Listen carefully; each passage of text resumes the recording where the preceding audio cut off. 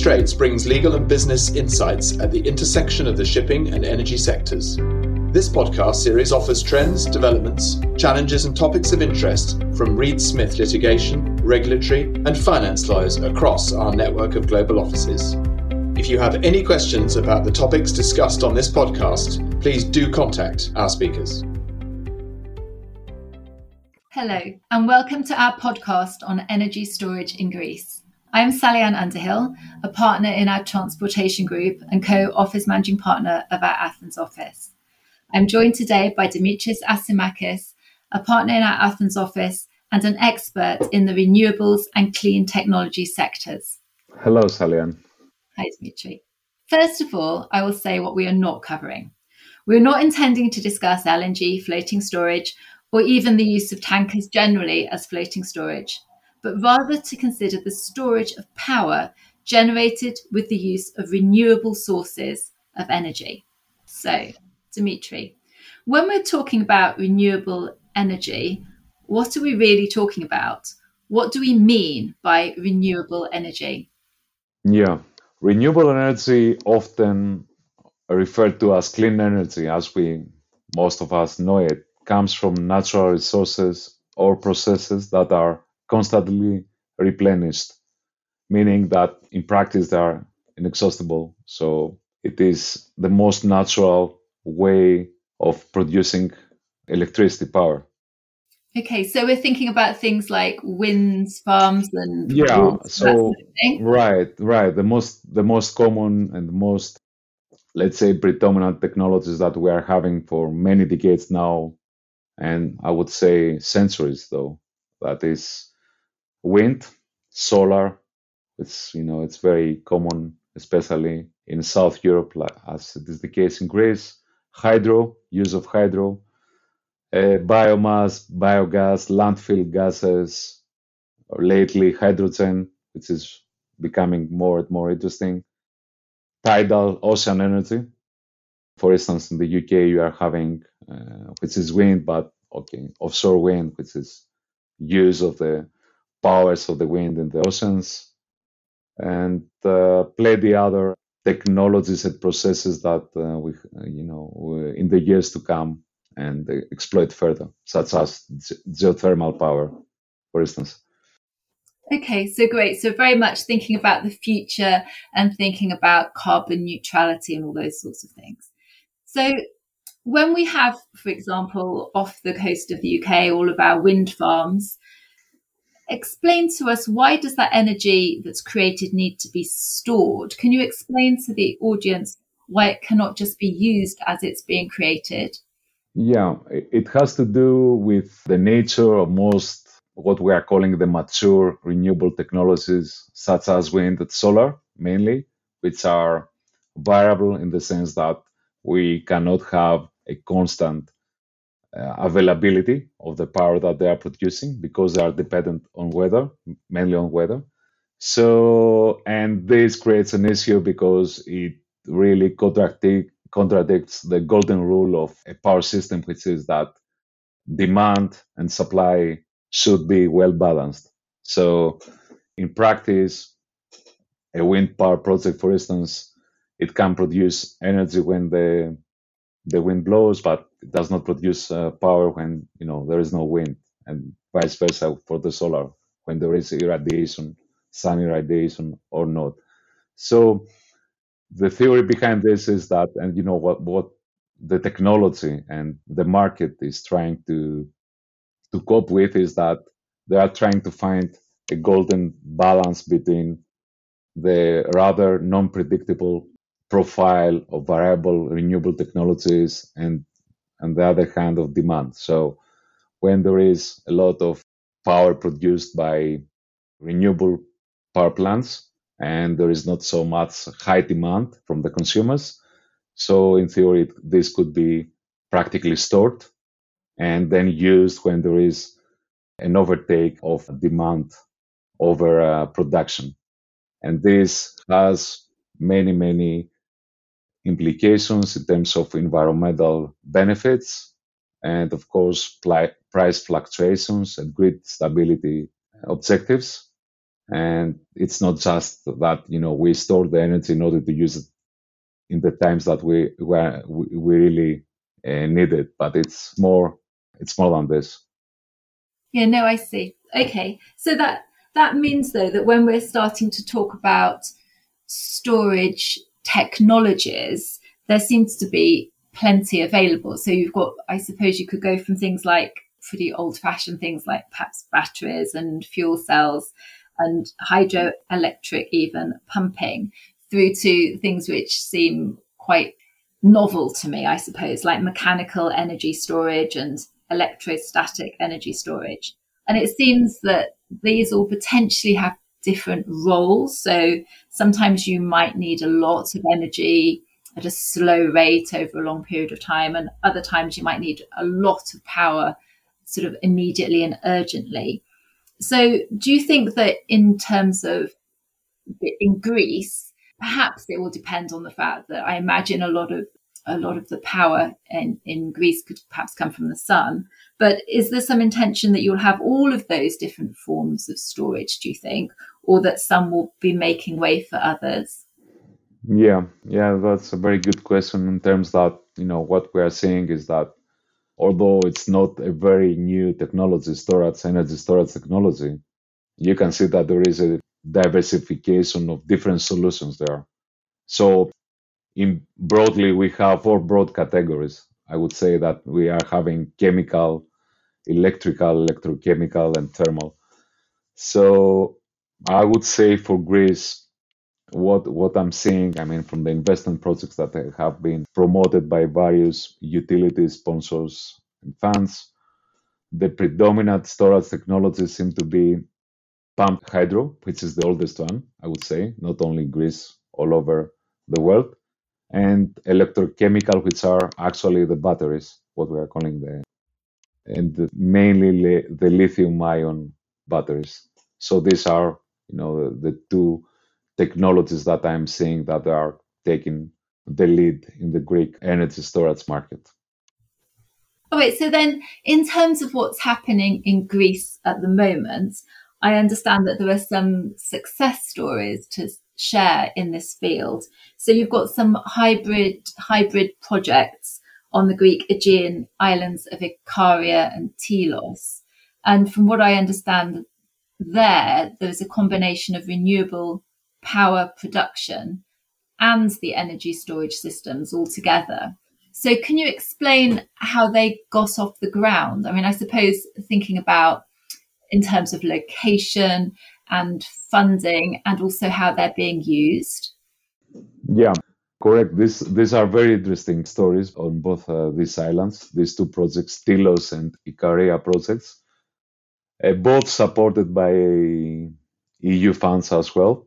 And the selection of these two islands came due to the fact that they are far away from the mainland grid.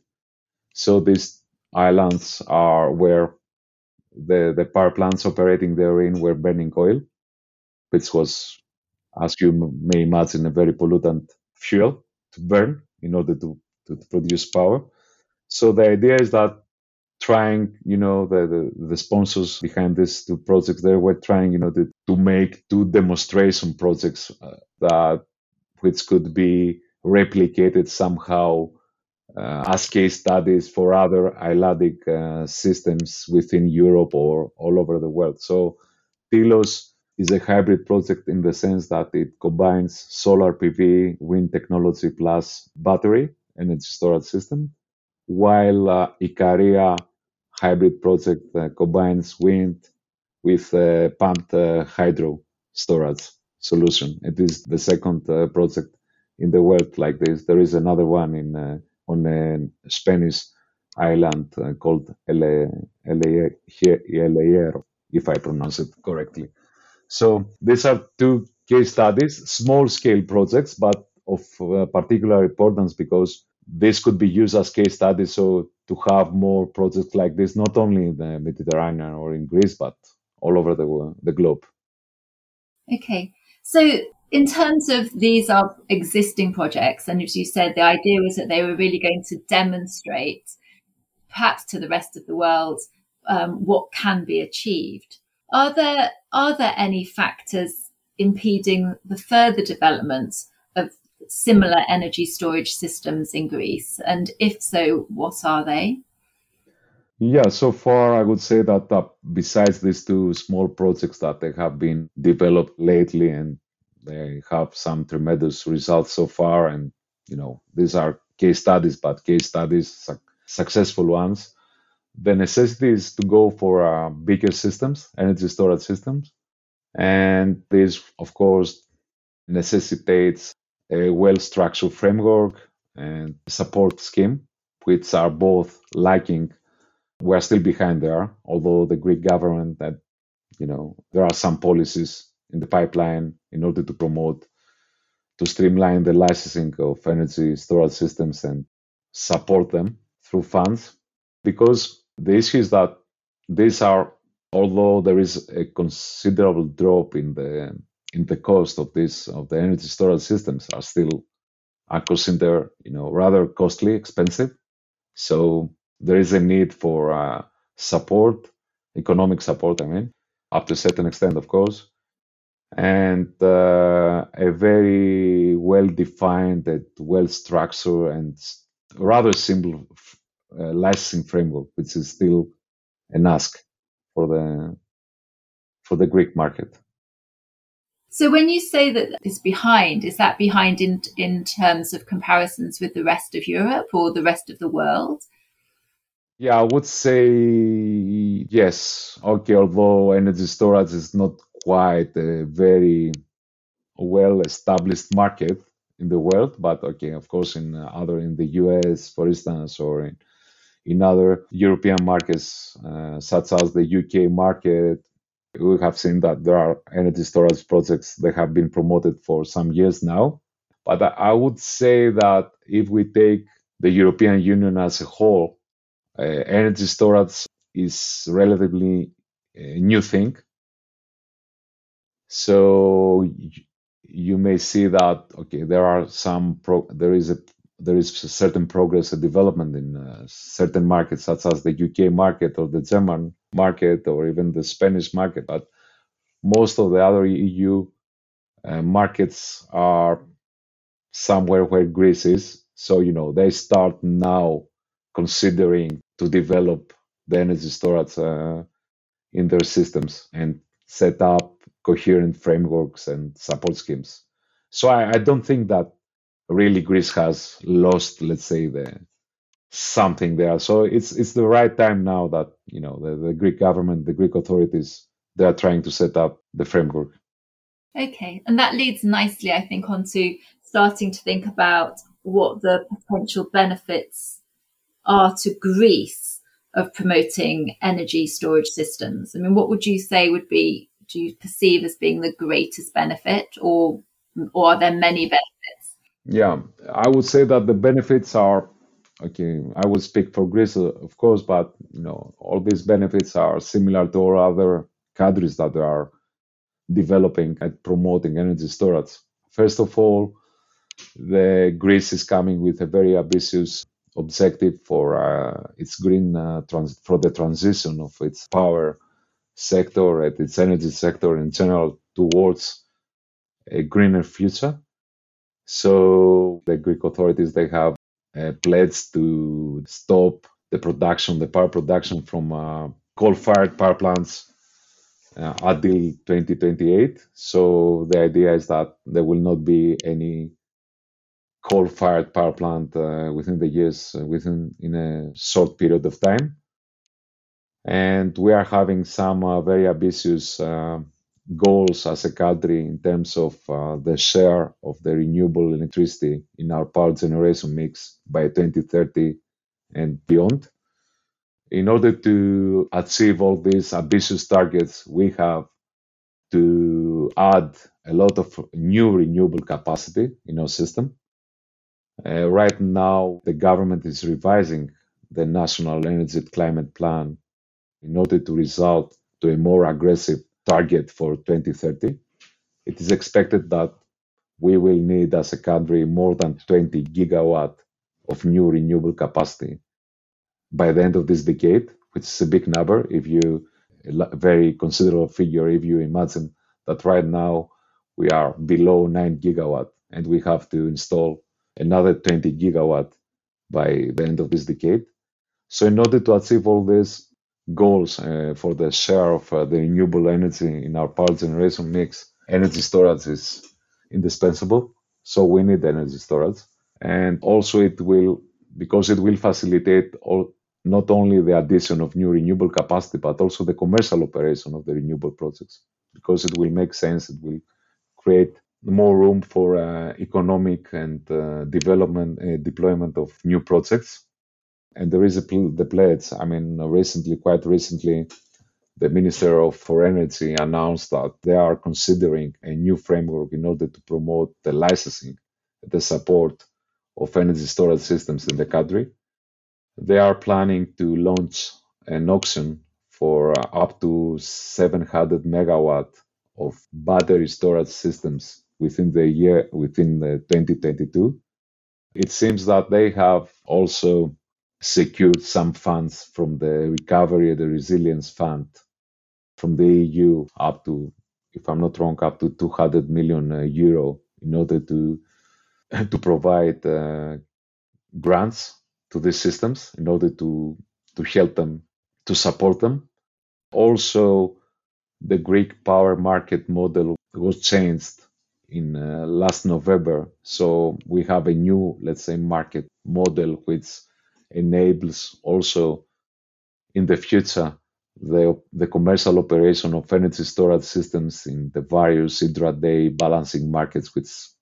So what we are expecting apart, besides the subsidized projects, the early projects which will be subsidized, later on there will be room for merchant energy storage systems. So energy storage systems, they may participate in the markets, in the power markets. So there is a lot of hope and a lot of potential in the Greek market, I would say, for energy storage. No, that sounds very interesting, because it sounds as though there is both an sort of an obligation being imposed on people to create or have renewables, but also it sounds as though there is some support then to have some energy storage for those renewables once created, which is obviously a nice balance. So you talked a little bit about like funding generally from Recovery and Resilience Fund and also merchant energy. So have you seen any appetite for private investment in this sector yet, or do you think that's yet to come?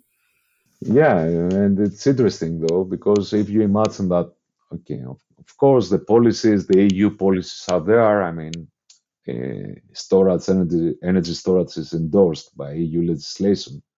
But if you imagine that practically there's no national framework, a coherent, well-established framework for the licensing and support of energy storage systems in the country, somebody would say that, okay, the investors would really be interested in applying or developing projects once the framework is in place. But it's the other way around. I mean, until now, and these are data published by the National Regulatory Authority for Energy in Greece, that within the last 2 years, more than 180 projects, storage projects, have been licensed without a framework. I repeat, without a framework. So this corresponds to a storage capacity in excess of 14 gigawatt, which is quite big. And this covers different technologies. The pumped hydro storage that we mentioned previously, out of this 14 gigawatt, it is about 3 gigawatt, while for battery systems, mainly lithium ion, 9 gigawatt, and a bit less than 2 gigawatt for renewable power plants combining storage systems, what we are calling solar plus or wind plus projects. So you see that there is a tremendous interest from the investment community, national entities, Greek entities, Greek undertakings, Greek utilities, plus many foreign investors that they are looking into the Greek energy storage market. and they are ready to, once the framework is in place, to develop projects and start implementing these storage projects. I would say that I would not expect that. Of course, all this of 14 gigawatt will be finally implemented. There is not so much room there.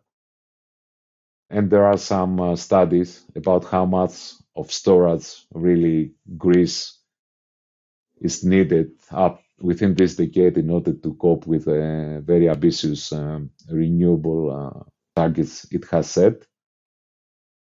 It is something like, it could be something from 2 up to 3 gigawatt.